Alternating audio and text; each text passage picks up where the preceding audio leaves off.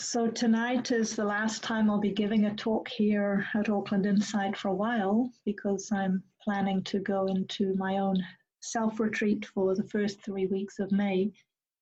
And after that, who knows? Who knows what will be happening in the world, in New Zealand, in our own lives. So tonight is the 6th talk in what's ended up being a kind of series of looking at different ways of responding to the coronavirus situation, or the coronavirus situation, as I've been reframing it. And in New Zealand, at least, as the intensity of the lockdown has been relaxed a bit this week, perhaps it feels like life's returning a bit towards more normalcy. I saw some references to cars and to coffees. So this evening, I thought to do a kind of a review, a short review of this journey that we've been on together, but to leave some time for you to explore that for yourselves in small groups for anybody who'd like to do that. It will be optional, and I'll explain the practicalities of that when we get to that point. But first, I wanted to just, as I said, review where we've come from. So right back at the start of this year, back in January, I gave a talk on refuge. And as most of you know, in the tradition, people who are following this path of practice are invited to orient themselves to what are known as the 3 jewels, or the 3 gems, by taking refuge in the Buddha, taking refuge in the Dharma, or the teachings, the truth of how things are, and taking refuge in the sangha, or the community of people who are trying to put these teachings into practice. So that's really all of us. Traditionally, sangha meant the ordained sangha, but these days it includes anybody who's interested in following this path of practice, cultivating wisdom, compassion, freedom.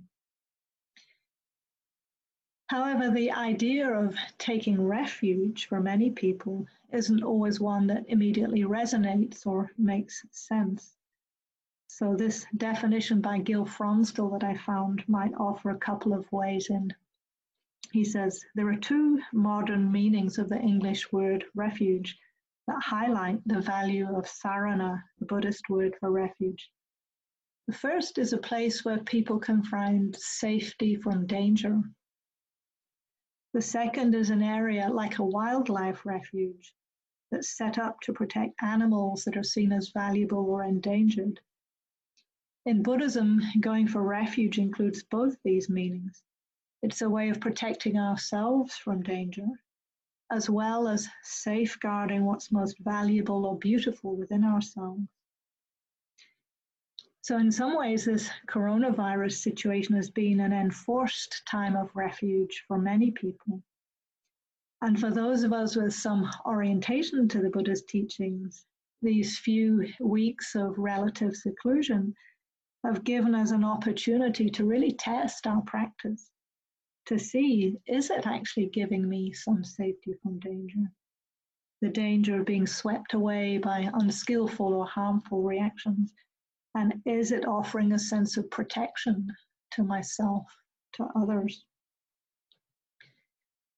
So one of the perverse advantages of this situation is that in times of crisis, we get to see our default responses to challenges more clearly, to see perhaps where we might be tempted to take what I call false refuge, to take refuge in busyness and overwork, or escaping into TV series, or getting caught in familiar reactions of anger or blame or guilt or despair.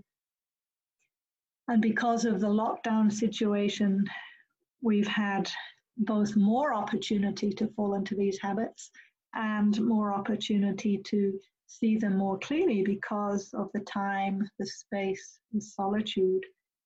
We have the opportunity to stay with the immediacy of any afflictive emotions that might come up, and to meet them with kindness and compassion.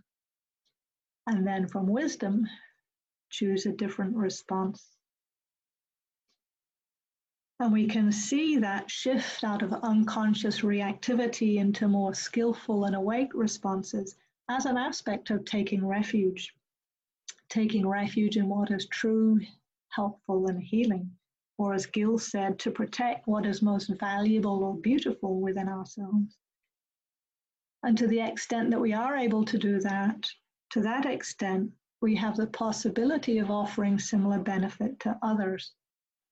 And this is where the third refuge, the refuge of sangha, comes in.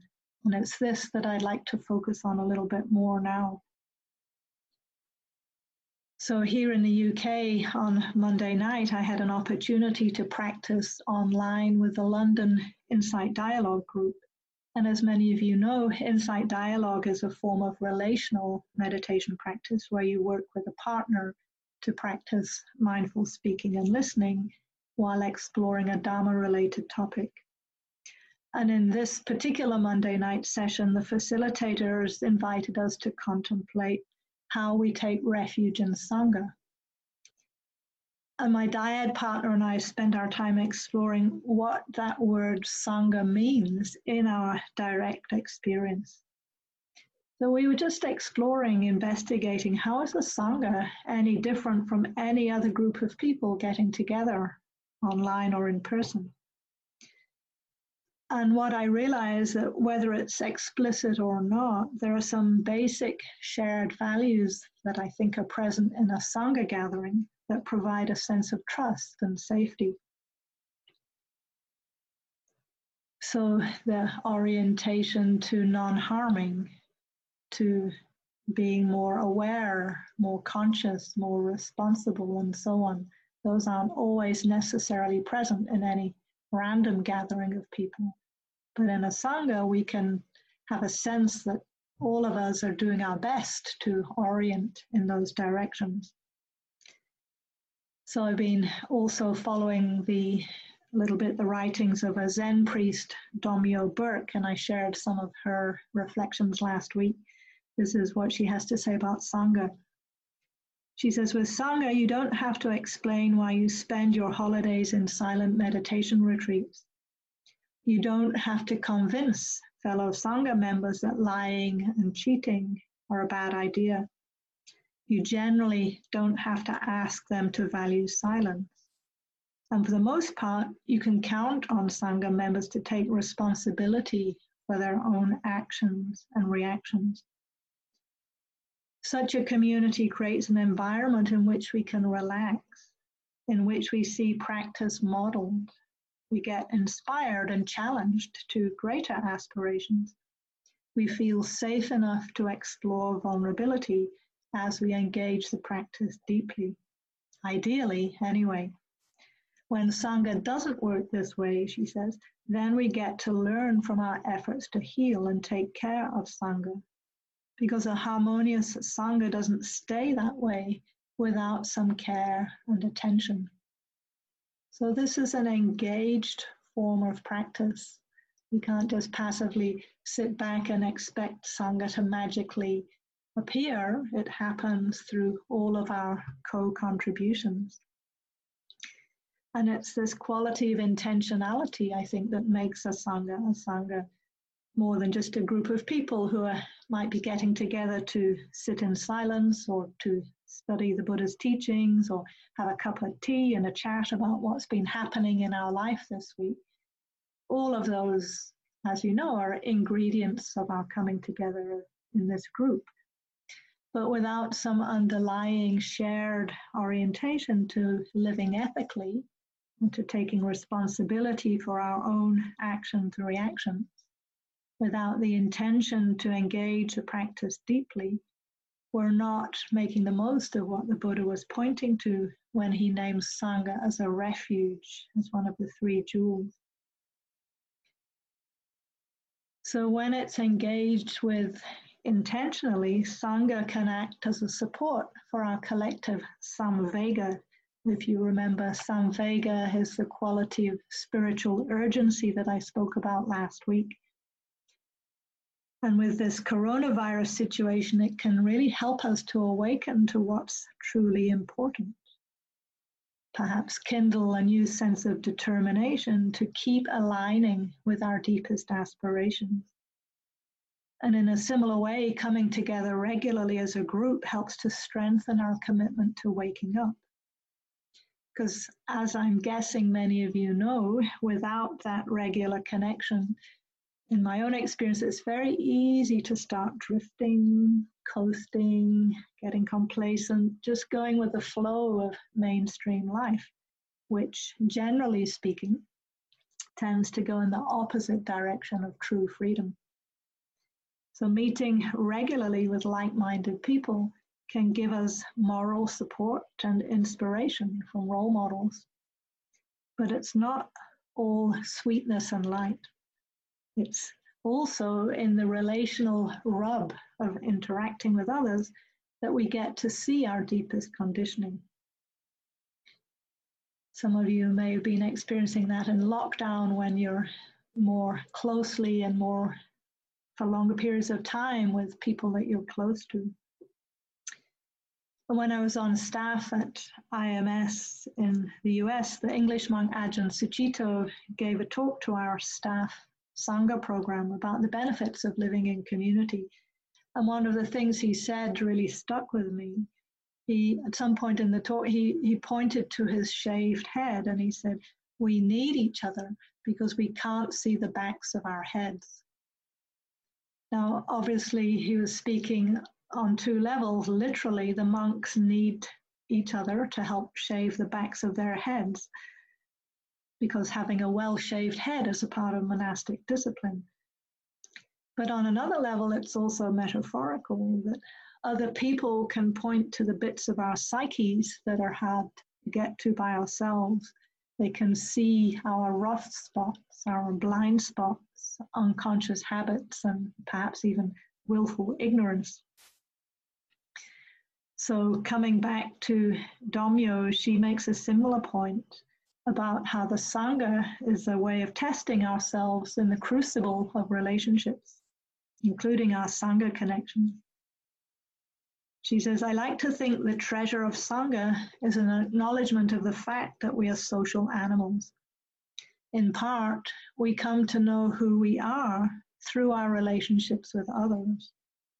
People serve as support, as teachers, friends, and mirrors, helping us see our own behaviors and tendencies. Buddhists also fully admit that people are training opportunities, which means essentially that people tend to irritate one another. A famous Zen analogy compares a bunch of people training together in sangha as like sharp rocks being thrown against one another in a rock tumbler. Eventually, all the rocks get polished by smashing into each other. Even if we feel we don't need other people in order to awaken, we definitely need other people to test our realization. In Buddhism, it's said, it's easy to be enlightened in a remote cave. We test ourselves within our relationships, and some of the easiest relationships to start practicing with are our sangha relationships, where at least in theory, we share common aspirations and a language to describe our practice. So there's a lot that we could explore there, and I wanted to, as I said earlier, leave plenty of time to investigate this in small groups, to use the power of this sangha right now to connect to our collective wisdom. So for those who would like to, I'm going to invite us to explore in groups of 3, just reflecting back over this time, 6 weeks of relative seclusion, to explore what have we learned over this time? What have we learned about ourselves, about our practice in relation to difficulties, about our default reactions to challenges? And what have we learned about the benefits of orienting to true refuge, to Buddha, to Dharma, to Sangha? And how might we keep this learning alive? How might we maintain any sense of samvega, of spiritual urgency, that might have come up in relation to these challenging times. So that's the invitation. I'll give you those questions again just before we break into groups, and I'll just say a little bit about the process. Some of you might not have done this before. If you choose not to do it, then you can, as I'm setting up the groups, you can disconnect from the meeting for about 5 minutes and then come back in and simply stay in silence online until the rest of the group joins us.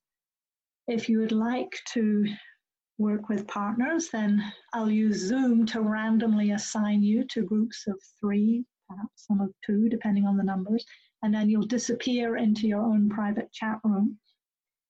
When you arrive with your partners, you'll have a couple of minutes just to introduce yourselves, say your name, and then choose the first speaker. The first speaker will be whoever's name is closest to the beginning of the alphabet. And then the second speaker will be the next closest, and so on. Then I will send you a little chat message. It will pop up on your screen inviting the first person to speak. They'll have 5 minutes just to reflect while the 2 listeners offer their silent presence. And then I'll send you another chat when it's time to move to the second speaker and then the third speaker. And then after everyone's spoken, I'll send you another chat inviting you just to contemplate in free flow dialogue without separate speaker and listener. Then at the very end of the small groups, there'll be a message coming up saying you have 60 seconds before the groups return to the main group. So in that 60 seconds, you're invited just to stay with your partners to express any gratitude or appreciation that might have come up. So that's the form. Is that clear for people? Yeah. Okay, so this is a point where if you would rather maintain silence, you can just disconnect from the call for a few minutes and then come back in about 5 minutes. The rest of you, it will take me a couple of minutes now just to set up the call.